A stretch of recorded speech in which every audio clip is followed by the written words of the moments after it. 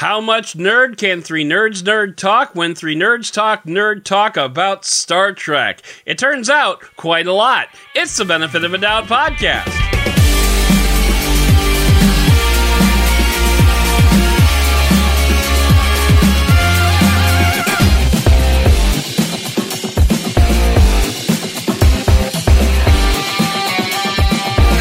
Welcome to the Benefit of a Dowd podcast. I'm your host, Adam Dowd, and this week we've got an interesting show for you. Michael Fisher is on, finally, to not talk about foldables. It only took 2 years. Instead, he's waving his nerd flag high by talking Star Trek. Specifically, Michael took a Star Trek cruise that was basically like the mothership calling Michael home.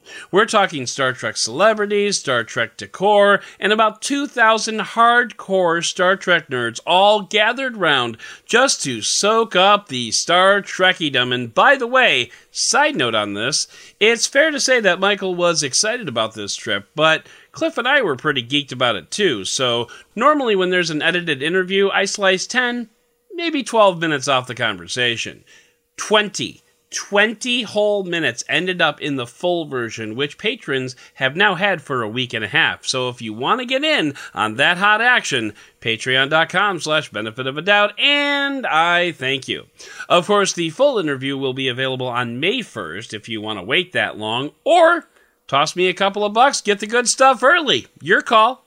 Plus, amidst all the Star Trek nerdery, we've got some Ghostbusters nerdery as well as our Tech Yeah segment, which happens right in the middle of the interview. So you're going to want to stick around for that. And of course, we will get to all of that. But first, we have to get to the news of the week.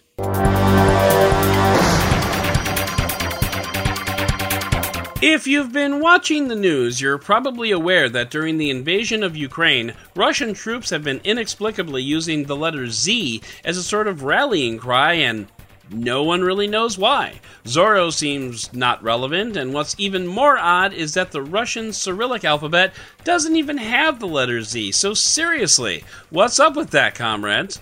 Now, the letter Z is the shape my body tends to draw on the wall as I fall to the floor after a vodka bender, so maybe that's something.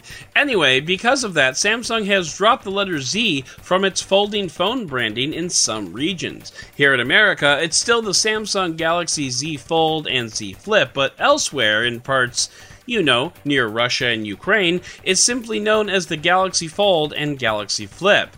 So we can credit the Ukraine war for one, and honestly really only one positive, finally getting Samsung to name its phones properly. Honestly, the Z thing felt forced to begin with. V would have made more sense, but whatever. Now the question is, when will Samsung bring that branding back? When the war is over? After that? Never? We'll just have to wait and see, but I'm hoping for never. Here's a disturbing little story. You remember Wise? Cliff reviewed a watch of theirs for the show about a year ago. Meanwhile, my old editor in the smart home section, John Velasco, was a big proponent of Wise cams. They offered decent picture and connectivity for bargain basement prices. Well, it turns out there may have been a reason for that. The security on the cameras was hot garbage. Now, how bad could it have been, you might ask? Well, dear listener, allow me to tell you. Security researcher Bitdefender reached out to Wise 3 years ago. 3 years ago! And told Wise, hey, there's a massive security vulnerability in your camera that could allow ne'er-do-wellers to access the camera's SD card, expose the encryption key, and then settle down for movie night while the camera focuses on your 5-year-old playing with his trains.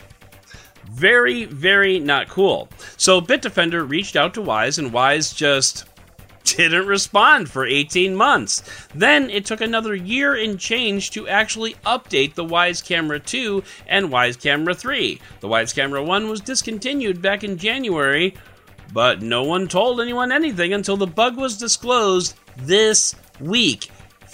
That's messed up. Typically, after a security researcher contacts a company and there's no response, it'll keep the secret for a number of days, a week, maybe a month. The logic is, I found this bug, someone else can too, and people who buy these pieces of crap should know about it, and if Wise won't tell them, we will. But in this case, the bug was so bad that Bitdefender decided not to tell anyone until the bug was addressed, because if it tells everyone earlier, hackers can read those like Lego instructions and build a nice little car for themselves, and by car, I mean nanny cam. Now, it turns out the bug wasn't as bad as initially feared. Like most bugs of this nature, the initial attack usually has to come from within the network, meaning you gotta give someone the Wi-Fi password for them to use this exploit. But still, that doesn't feel good. 3 years, Wise. 3 years. You can do better, Wise. Actually, on your budget, you probably can't, but still. This week saw the unveiling of the weirdest Dyson product ever, and I'm about to say the words that most podcast listeners hate to hear, but I'm going to say them anyway. You need to see this thing to believe it. Link in the show notes. It's a pair of noise-canceling headphones, because that makes total sense coming from a vacuum company, but it's also a face shield called The Zone that is supposed to purify the air coming into your face. And if you're thinking to yourself, gosh, the only way they'd be able to do that would be to make a person look like a complete dork or some Batman vs. Bane cosplay nerd. Well, you're right, and oh my god, they did that, didn't they? Yes, they did!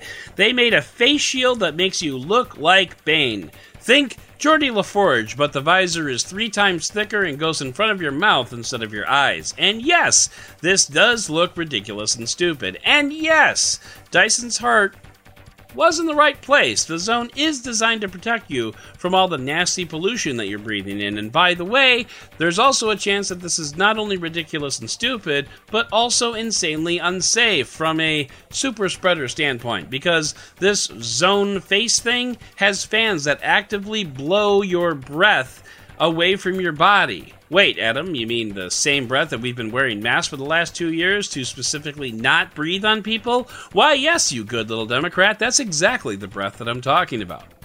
One creator on Twitter, who goes by the name Real Sexy Cyborg, claims that the mask is actually a public health hazard because of those fans that will distribute breath emissions to everyone around you because, you know, it's a fan. And that being said, I would comfort Real Sexy Cyborg by pointing out that this thing is so ridiculous and stupid that no one will ever buy it. Like, ever. Like, it's never going to happen, and everyone involved in this project should be fired for actively working on such a ridiculous piece of crap. You thought Google Glass and Bluetooth headset dongles were bad? Get ready for a whole new level of stupid. Link in the show notes. Sony unveiled its PlayStation Plus subscription, which is meant to be a direct competitor to Xbox's Game Pass. But there's just one tiny flaw in Sony's offering. Brand new games will not be offered to PS Plus subscribers. Instead, the game will be sold for a while and then brought into the service. Why? Well, I'll let PlayStation CEO Jim Ryan explain it. Quote, "We feel like we are in a good virtuous cycle with the studios where the investment delivers success, which enables yet more investment, which delivers yet more success. We like that cycle, and we think our gamers like that cycle. In terms of putting our own games into this service, or any of our services, upon their release, well, as you well know, this is not a road that we've gone down in the past, and it's not a road that we're going to go down with this new service. We feel like if we were to do that with the games we make at PlayStation Studios, that virtuous cycle would be broken. The level of investment that we need to make in our studios would not be possible, and we think the knock-on effect on the quality of games that we make would not be something that gamers want." So, what does all that mean, Adam? Money. Basically, if we give users games for free, they won't pay for them.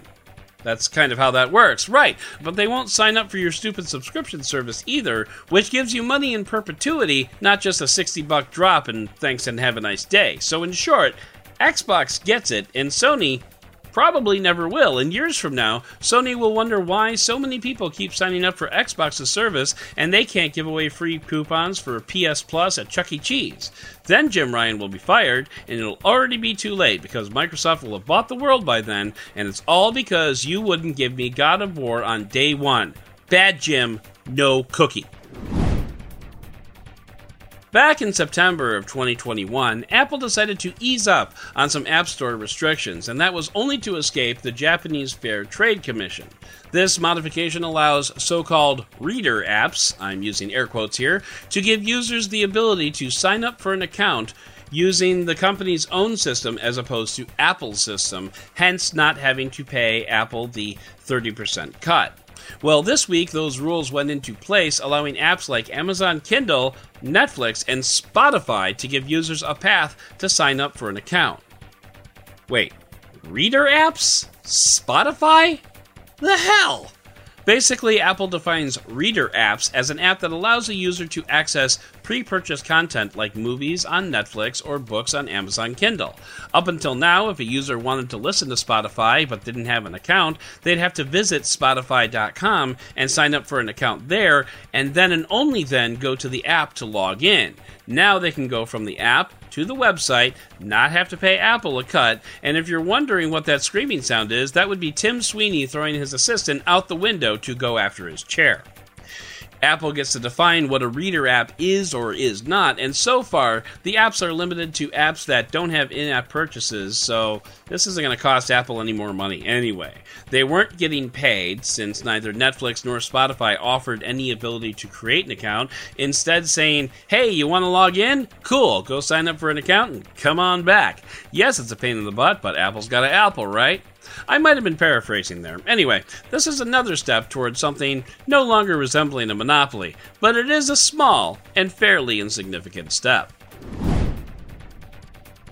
You might remember a few weeks ago we talked about how Apple was getting on board the right to repair movement by allowing customers to repair their own iPhones. They could sign up for the repair program and through it order official parts, manuals, and tools that would allow them to repair things like cracked screens or defective batteries. Well, now Samsung is partnering with iFixit to do the same thing. Samsung is offering customers the ability to order parts, tools, and manuals for the Galaxy S20 and S21 series of phones, as well as the Tab S7. Oddly enough, the S22 and Tab S8 are both left out, but hopefully you won't have broken your phone or tablet already. Oh, come on, it's been a month. Jesus! Anyway, it's nice to see Samsung and Apple on the right to repair train. I mean, I'll never repair my own phone, but you can if you want, and that's awesome. I just think it's ironic that Apple, whose software bugged its own studio computers, is on board the right to repair train. It's deeply weird, but anyway, if you have a Samsung phone and you want to take a crack at it, you can. Just be really careful, and I should also mention that the Verge article does not mention anything about your warranty, but it's probably fair to assume that it won't apply anymore. OnePlus announced the OnePlus 10 Pro in one of the cringiest bits I've ever seen, and I saw the Galaxy S4 launch, people. This time, OnePlus put a female executive in front of a Shark Tank panel of foreign investors while the exec extolled the virtues of the phone. It was really bad, and trust me when I tell you that despite the fact that you can go watch the presentation with the link in the show notes, just don't. The OnePlus 10 Pro is an impressive phone, and you can bet we'll be talking about this phone on a future episode of the podcast. But suffice it to say, the hardware is impressive, and the software is not. My colleague at Digital Trends reviewed the phone and said if you were worried that OnePlus was going to kill off Oxygen OS, you can stop worrying. It's already dead. I didn't say it had to be good news, I just said that you could stop worrying. Personally, I've never been enamored with Oxygen OS, and I can honestly say the software is fine.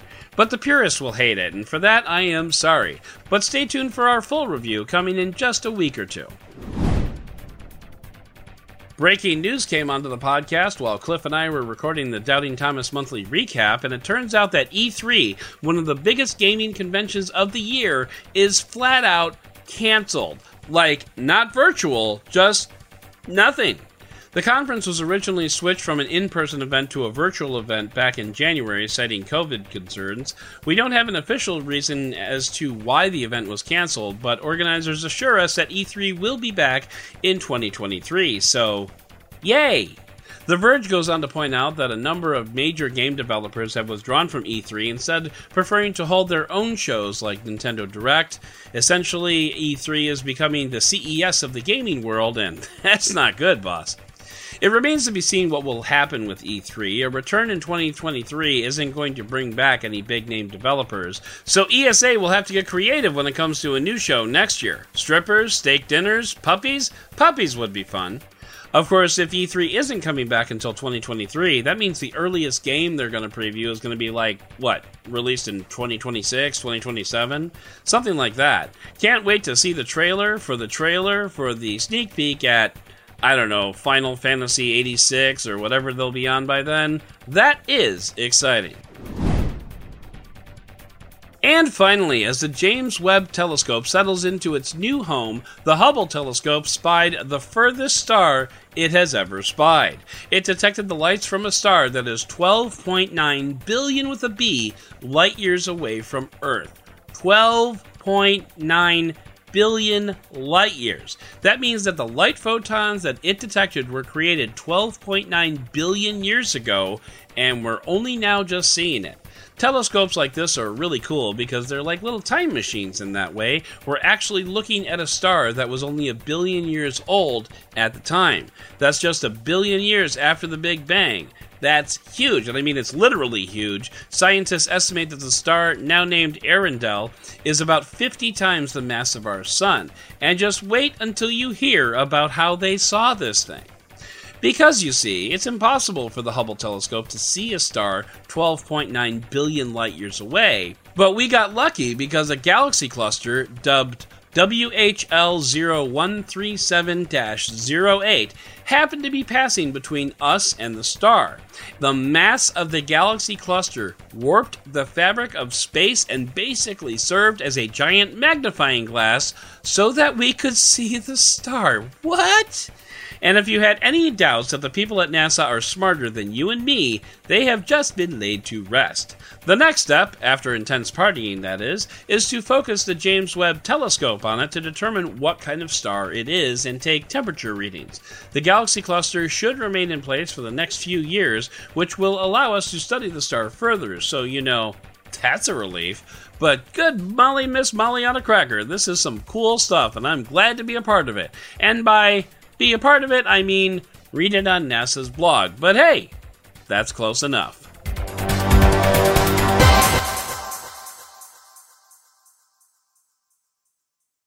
Is space the final frontier, or is it the ocean? Michael Fisher has a deep love and appreciation of all things Trek, and that includes a Star Trek-themed cruise ship with cast members, decorations, and a life-size action figure box that provides the most delightful photo I've ever seen of Mr. Fisher. So he's here to tell us all about it. Michael Fisher, welcome back to the podcast. Adam Dowd, it is absolutely thrilling to be here to talk about something other than smartphones, even though I'm sure we will touch on those at some point.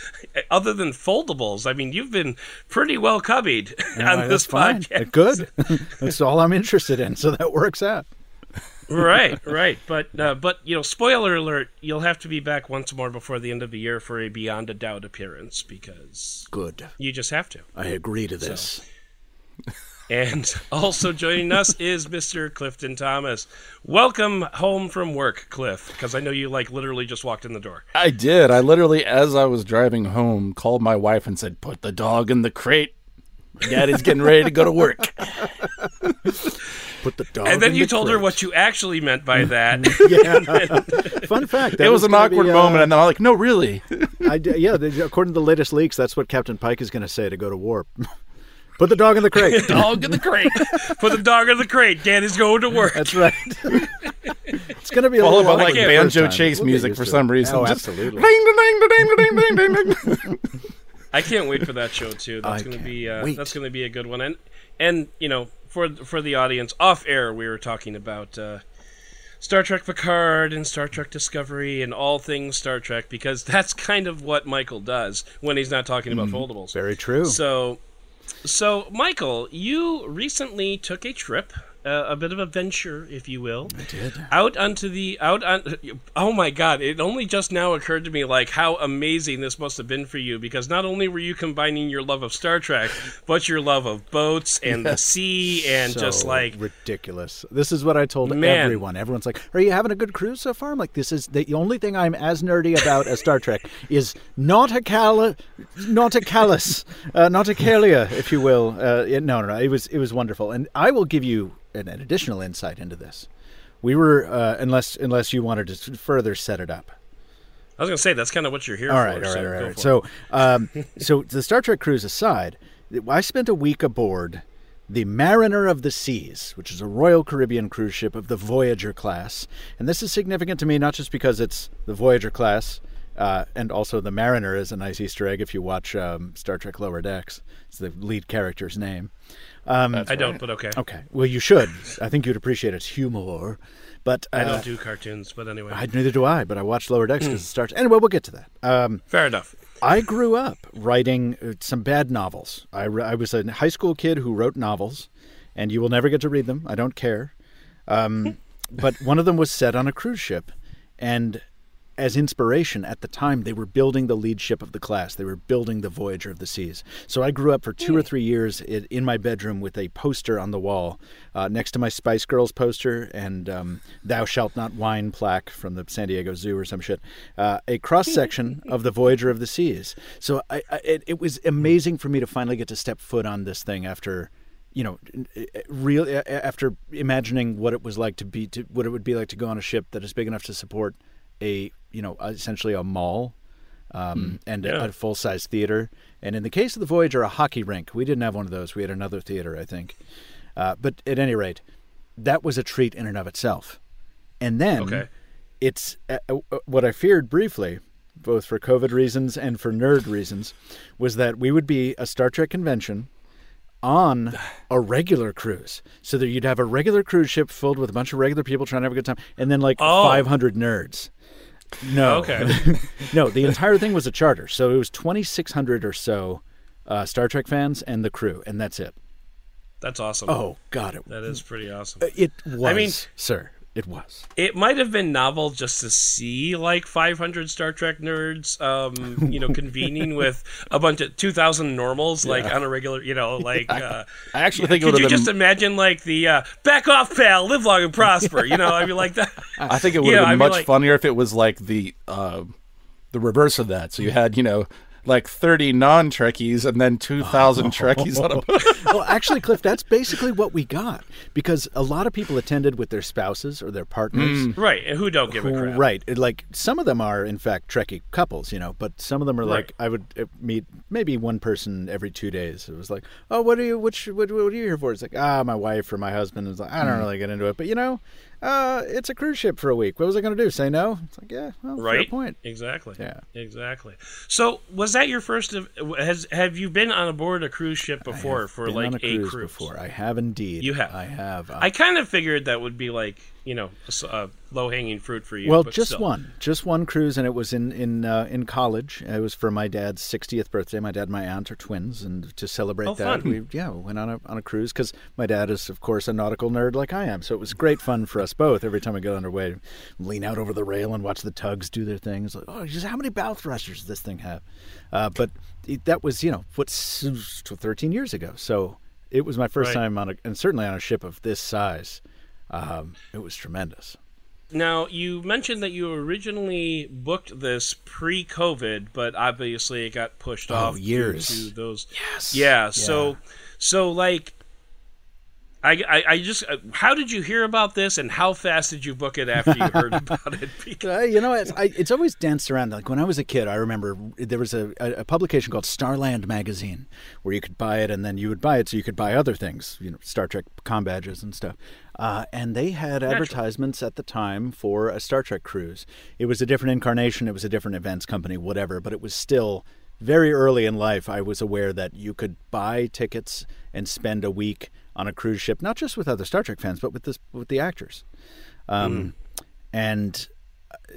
so I think, 2018 or whenever it was that I finally booked this thing, I finally had enough money to do it, which means, by the way, still, I had to pay it over 12 months. And even then it was like, why the hell am I not? Why are all my bank numbers looking red now instead of what's going on? It wasn't cheap, but it was affordable. Said if the you guy paid who over. bought every foldable that has come out. Not with my own money. Anyway. We got a budget for that. Well, that's true. Yeah. I guess I bought the Razor, but the Z Flip I got for free. Anyway, yeah. So it was expensive, but it was worth it. It was doable, and I was so grateful to be able to do it. And then when it was pushed back by a year, I was grateful for that too. I didn't want to be on a cruise ship. I was terrified to get on a cruise ship even as it was, man. The fact that it fell in between the crests of the Omicron wave was just fortuitous timing. But also once I familiarized myself with all the paperwork and realized, it was one of the safer places I could be. Okay, so all right, so let's just kind of walk through the experience. You show up. Where did the ship sail out of? Was it Fort Lauderdale? Port Canaveral. Another bonus, my friend. Yeah. Anyway, roll up to the ship the next day, and when you got a pregame on a Star Trek cruise, right? Not with alcohol, but with references. So we're rolling up in our Uber, and the ship clears the tree or the building or whatever, and I see it for the first time, and I just say, "There she is! There she is!" Oh. My Uber driver has no idea what's going on. I'm like, "The Wrath of Khan, best Star Trek." Never mind. They'll know on the ship. You don't know. But I was struck by the fact that once we walked aboard, I mean, it's not just a charter. It's not just the lowest possible effort. I mean, this Entertainment Cruise Productions was, I think, the name of the company, and every elevator on the ship was redressed as a turbo lift. That's awesome. Oh, awesome. Every bar on the promenade was renamed to the themes. There was a bar called the Schooner Bar when it's not a charter, but I think it was renamed the Captain's Lounge. And they have all these old paintings, these oil paintings of old pirate era captains and all this stuff, and they've all been redone with the captains from Star Trek. But the rest of the painting is unchanged. Like, you go into the casino and there's Quark there with a bunch of gold pressed latinum. I'm like, it's just every possible theming thing you could think of. It was just exquisitely done. I was so grateful for that, because so many times you can go to these conventions and they just, again, it's for a long time. It's like one table with like some Star Trek garland on it that's like you would put up at your 10-year-old's birthday party or something. Yeah, man, it was just nice. It's nice to be taken care of by a company that you really feel like is doing real work, and they really were. And it sounds like they were almost as into it as you were, which is probably a fairly high bar. Absolutely, man. And that was another thing, to be surrounded by, and I'll talk more about this in a bit, but just to be surrounded by people who were at a bare minimum as into Star Trek as I am, that feels great. If you can envision the thing you are most passionate about from a fandom perspective. We were talking off mic about the Star Wars Galaxy's Edge in Disney World. It's like, it feels really great to be surrounded by people with whom you have something very important about yourself in common. Right. And yeah, like Galaxy's Edge is so well done. Like we just walked in and we're just like, oh yeah, I'm feeling this. Like, and you just like look everywhere, and it's just like, yeah. And I was thinking, like, every single step I took in Galaxy's Edge, I'm like, my brother needs to be here. Right. Like, he needs to be here, like, so desperately. But and I could just imagine that, like, on a cruise ship, just. I mean, did they have at least one bar called 10 Forward? They had to have. So they had something better, Adam Dowd. One of the things you may not know if you have not taken a cruise, General U, is that the ship is very large, typically, and very difficult to navigate. No matter how well it's laid out, it's just such a monster, and there's so many decks, and you can get lost very easily. So one of the many event spaces that was used very well throughout the course of the thing was called 5 Forward, because it was located forward on Deck 5. It's the only place I could find without referring to the ship's map. And I really appreciated that. Were there 2 angry aliens there telling you human played Domjot? No. Unfortunately, that was Starbase Earhart down in the crew lounge. Yes. I wasn't allowed down there after I got into an altercation.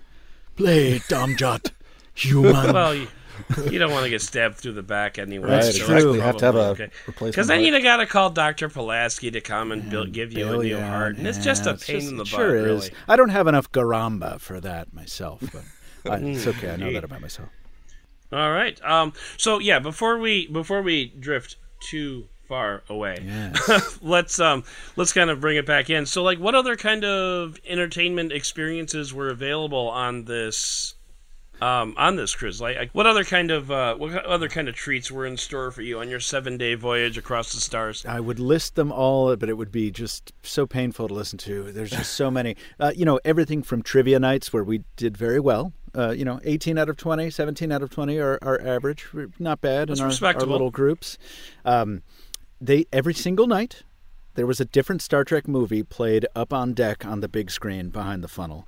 And you could get yourself a pool chair, camp out, and watch one of the movies. One night, Walter Koenig, a.k.a. Chekhov, introduced Star Trek II, The Wrath of Khan, in the main theater, and shared with us some of his memories from that. There were things I did not participate in, such as yoga on the upper deck, not because I didn't want to, because I would have been very embarrassed by my performance. Nana, a visitor, had a series of interviews for her documentary about women in Trek, and everyone was welcome to come up and share their experiences, how Trek had affected them, and so on. Garrett Wang was hilariously led everything. He's very, very funny, Ensign Harry Kim. There were these extensions of games that you are familiar with, like Hollywood Squares. There was a special edition of that. Oh, that's awesome. Please tell me George Takei was one of them. Yes, but the amount of laughing, you just don't expect it, because you get John Billingsley up there from Enterprise, the doctor from Enterprise, and he's just... everything that comes out of his mouth. You know these people in your life where every joke they drop is like a 9 out of 10, and they do 3 in a row in 2 minutes, and you're falling out of your damn chair. I mean, John Billingsley is one of the funniest people I've ever seen. It's that kind of stuff. And that's not even counting the shore excursions. That's just aboard the ship. The shore excursions, were a different level too. We went to Nassau, Bahamas, which, fine. My least favorite stop, I think. My favorite was St. Martin for one reason. I don't know anything about St. Martin except it's that airport you've seen on YouTube, folks, where the airport runway apron is 200 feet from the beach. And, I think I saw a picture of that on your Instagram. Yeah. And, of course, there are 5 bars that sprouted up right there. So you can pick a place and sit there with some fried food and a Carib beer, my new favorite beer. And they have a little chalkboard set up with the incoming flight information. And we made, probably our best friend we made on the cruise was a guy named Harvey, who's a doctor in New York City. And we kind of hung out with him the whole time. And he had an app that lets you listen to the local tower air traffic. So we knew when this Delta flight was going to be 15 minutes early. So we'd kind of get another beer, walk back out up to the beach, wait for it. And that's sure enough, this freaking 757 comes right overhead. And I mean, you can see it in the video I shot. Like I start at 10x, come back to 3, come back to a single, and then this ultra wide shot, and the plane doesn't fit in the frame because it's giving me a haircut. It's just right over the top. And then you get the blast of jet exhaust in your face, and people's hats are flying off. And it should not be permitted. It is manifestly unsafe, but it's the greatest thing ever. Oh, man. If you go to St. Martin, you got to go to this beach. All right. So we're coming up on...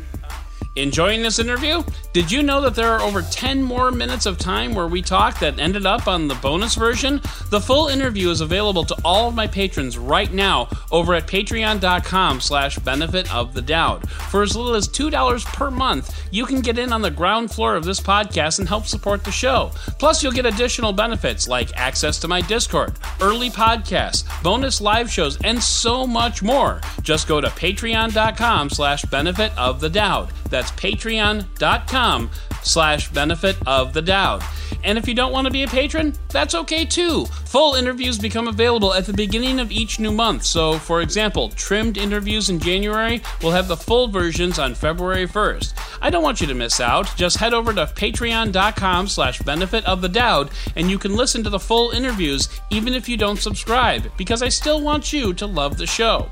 There are more great options for helping me out at benefitofthedoubt.com/support. That's benefitofthedoubt.com/support. You'll get a list of all my affiliations and monetization options all wrapped up in a neat little package at benefitofthedoubt.com/support. I hope you visit, I hope you take in some full interviews, and as always, I thank you for listening.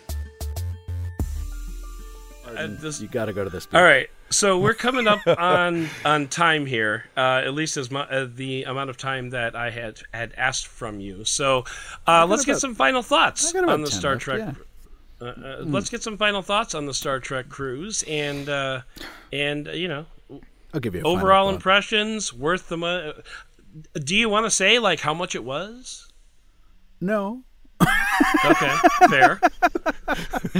These are publicly available fees. If you want to know, you can look it up. There was a comma in it, and it was way the hell into the commas. All right. But I will say this: everything was fantastic. Look, this has been something of a theme, right? I'm a freaking old man, and sometimes old men appreciate things that they perceive to be disappearing from the world. I do not mean to say that these things are disappearing from the world for reasons that we should blame on the workers. I am also not trying to ask for, when I go to McDonald's, to be really taken care of by the people who work there. That is not what I'm talking about. But when you have not experienced any degree of service, up to and including hotels, because hotels are so understaffed and the COVID complications and everything. But when you then go onto a ship where there is a degree of care spent in making sure you have a good time, because it's understood how much money you're spending, it is so goddamn refreshing. It is you know, everyone is so overly courteous to you that if you are a person with any kind of soul, you feel like you should reciprocate that, and as a result, there's such a friendly time. And I'm just talking about the crew interaction. And then when you add on to that just the lovely benefits I talked about to going to a Star Trek convention, where literally at a very base level, at starting from scratch, there are no strangers aboard. You can start a conversation with anyone, and it will be lovely. So, you know, that just leads to kind of this feedback loop of positivity. In the first 2 days, I was going around with a fucking smile on my face that just would not go away. And by the end of the voyage, I certainly did not want to get off the ship. So is it worth it? 100%. Yeah. There's only one, I would say there's only one major problem, besides the internet, which is trash and you shouldn't pay for. Right. There's a band. There's a band called Band 47, which, Cliff, you may get that Easter egg. 47 is a very overused number in Star Trek, and it's become a bit of a meme itself. So Band 47, yada yada. And they make a lot of songs for the cruise, and they're a lovely band, and it's really great.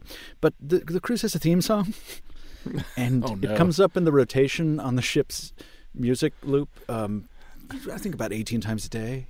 So now, a little more often than you'd like. Okay. Whenever anyone says Star Trek cruise, unfortunately, my brain just immediately locks itself into an immediate playback of Star Trek cruise, and it's one of the worst things that's ever happened to me. And if there were one thing that was going to keep me off a future Star Trek cruise, it's that song. So yeah, avoid that song if you can. And for the record, have to find I looked that song up the now. pricing. It's not that bad. Like, what are they advertising for a balcony room? I mean, ocean view balcony room, $3,000 for 7 days. That's not bad. Okay, that's not what I paid. Okay, You got it. I mean, I don't even know if pricing. this is. I'm at StarTrekTheCruise.com, so I don't know. that's if it. That's Yeah. That is. Oh, okay. Yeah. Well, so, I think yeah. Well, you know what? That's quite a good rate. And by the way, it's also possible that prices have changed since you first booked it. sure. It's also, we're off season now, so that's probably part of it too. But just the Star Trek stuff aside, and it was great. I mean, the thing is, I sprung for a balcony room because I've had an inner cabin on cruises before, and it was fine. And what they say is true, right? You're not going to spend that much time in the room, so don't spend too much in the room. Fair enough. Right. Having gotten the balcony this time, though, and being able to leave the door open and fall asleep to the sea, and wake up and go out there and have a coffee on the balcony, and I don't even know what you're going to say. I'm going to agree with it. Yeah, I would never go a different way. So if you go and if you have the means, I highly recommend getting a balcony because I wouldn't change it. Little Ferris Bueller Easter egg there at the end there. I appreciate that. It is so choice. So. Nice. So I was going to take some time to talk about a tech, but I'm just not going to do that because I got 5 minutes if you want to talk about a tech, yeah. I don't know. Well, I guess we could. I mean, since we are in that level of nerddom, this is not Star Trek nerddom. This is, in fact, Ghostbusters nerddom, and I just devoted 13 hours of my Saturday assembling the Ecto-1, from Ghostbusters Afterlife. Now, this is in this video. This is just some really stupid shot videos that I shot just to kind of give people an idea of like the inner workings of the mechanisms of this. That's the gunner seat that's like popping out there, and wow. This is the steering wheel mechanism that turns the wheel back and forth and blah, blah, blah.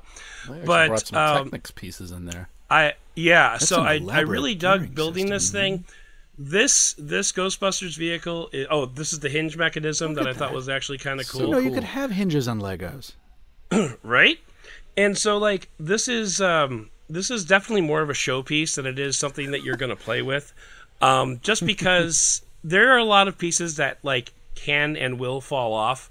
So, just beware of that. If you're going to build this, you're going to put it on a shelf and you're going to look at it and you're going to love it. So don't buy this for your 10-year-old. It will not last. But just like, like with all things Lego, and we've talked about this before on the podcast, there's such close attention to detail on like all of these different features of the thing. I love it. It's $200, which is way expensive. But it's unfortunately not the only $200 Lego set that I own. So this is definitely like, upper echelon of Legos. I'll just run the video again because, why not? And Lego, by the way, Legos is never plural. But this is just like that next level of detail, and I love the Ghostbusters. Probably still not as much as Cliff and Michael love Star Trek, but still, it's up there. Ghostbusters Afterlife was a masterpiece, and I loved it. And this is the car from Ghostbusters Afterlife. There's a little trap on wheels that kind of shoots out the back. If you saw it on the video, what is that? Is that one of those things you lay on your back and you get like in Speed and you get like cabled out? No, you roll under the bus. It's a ghost trap. And so if you haven't seen Ghostbusters Afterlife, there's a ghost trap on like an RC vehicle that they can like have drive out in front of the car and like catch a ghost and stuff like that. There it is. So if you haven't seen Ghostbusters Afterlife, then a lot of this won't make sense. The only detail that I did not add was they had like stickers for like rust spots that you could stick onto there, which corresponded with the vehicle in Ghostbusters Afterlife because it was like kept in a garage for 20 years and blah, blah, blah. I did not add those because I wanted a pristine looking Ecto-1. You wanted what we call in the prop world an idealized version. That's right. I very much wanted an idealized version. You didn't want the barn find Ecto-1.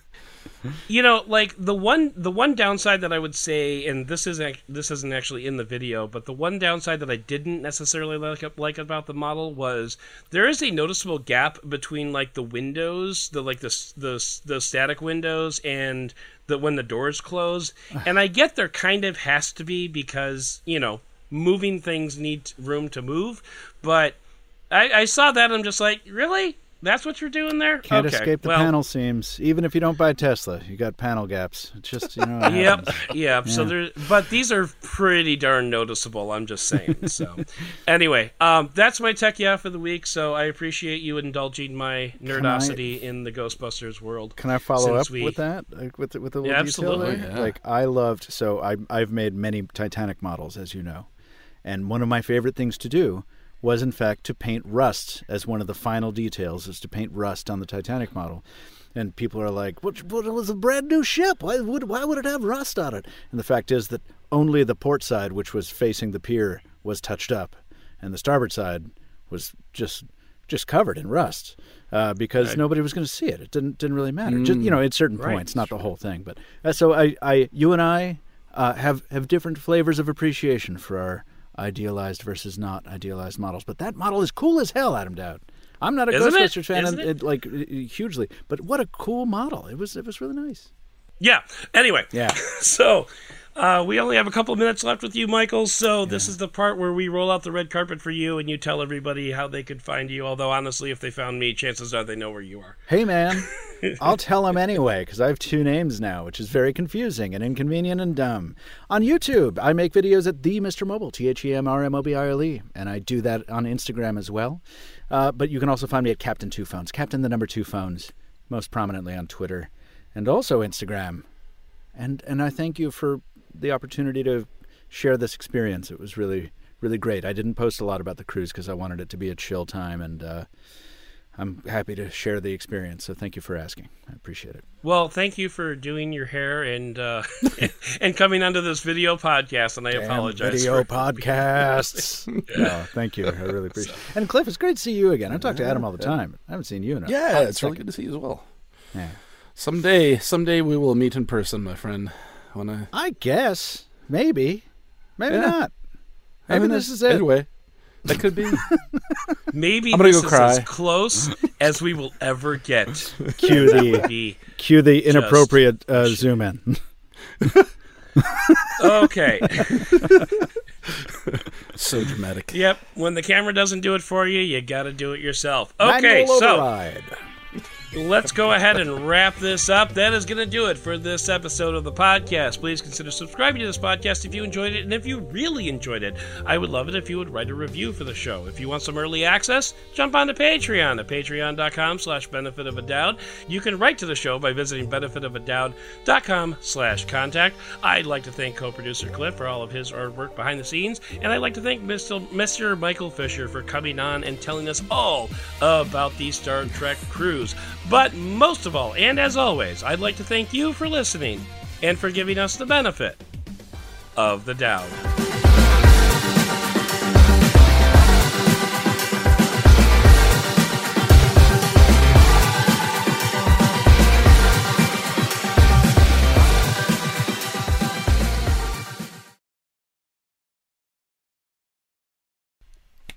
And scene. Cue the music, fade to black. I was about to say hailing frequencies closed, but I decided not to do that.